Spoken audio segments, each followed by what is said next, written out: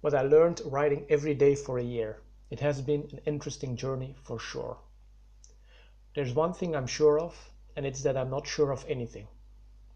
I don't know what the best system is to rule 8 billion people, nor do I pretend to know it.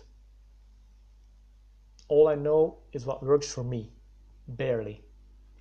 And frankly, that's just anecdotal evidence, and it wouldn't hold up in a decent court of law. So if you're looking for a grand theory that wraps everything up with a nice bow around it, then I'm not your man. So what's your thing then, Molly? Why are you put here on earth? You must have learned something, at least something, while writing for a year, because I can't tell from your incoherent ramblings. Dear reader, you ask excellent questions. Writing a proper book. Those questions are difficult to answer though.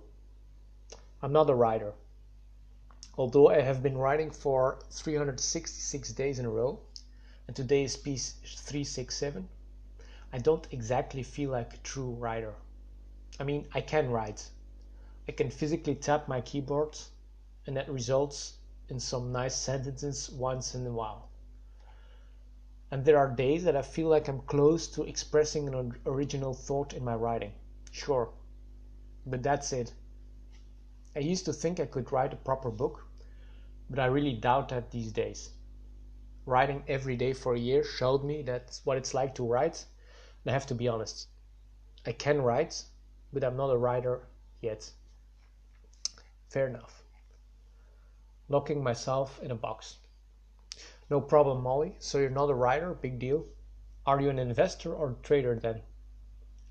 Technically, I am. I'm a real estate and retail investor since, well, forever. And even as a 12-year-old, I was already obsessed with compounding my money.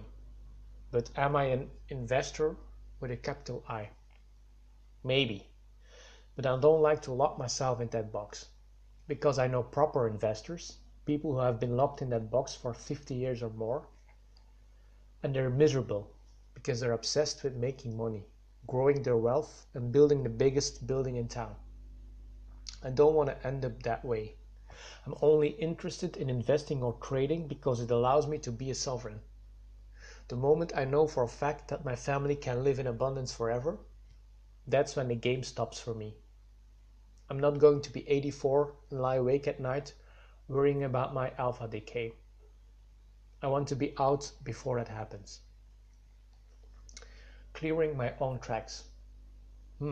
Molly, this is getting difficult. You write, but you're not a writer. You trade, but you're not a trader. And you invest, but you're not an investor.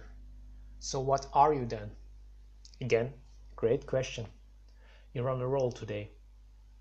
I guess I don't want to label myself or be labeled by others. Life is basically a blank canvas. I know it's a cliché, but hear me out. The future, mine and yours, is truly unwritten, and we all have the power to tell our story the way we want to. That's why I don't want to follow someone else. I want to clear my own tracks. That was my purpose all along. And one principle guides me on that journey. Become so good that you're in a league of your own. At the end of my journey, I don't want to be labeled or called a great investor, writer, or an entrepreneur, or whatever label they're going to slap on me.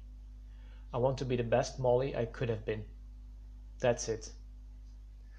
Again, I don't know the best principle to lead 8 billion people towards abundance, but I know what works for me. Infinite curiosity and the courage to follow my path wherever it takes me. This has been my 367th daily post in a row, and the honor was truly mine. Thank you for reading and listening to me. Thanks.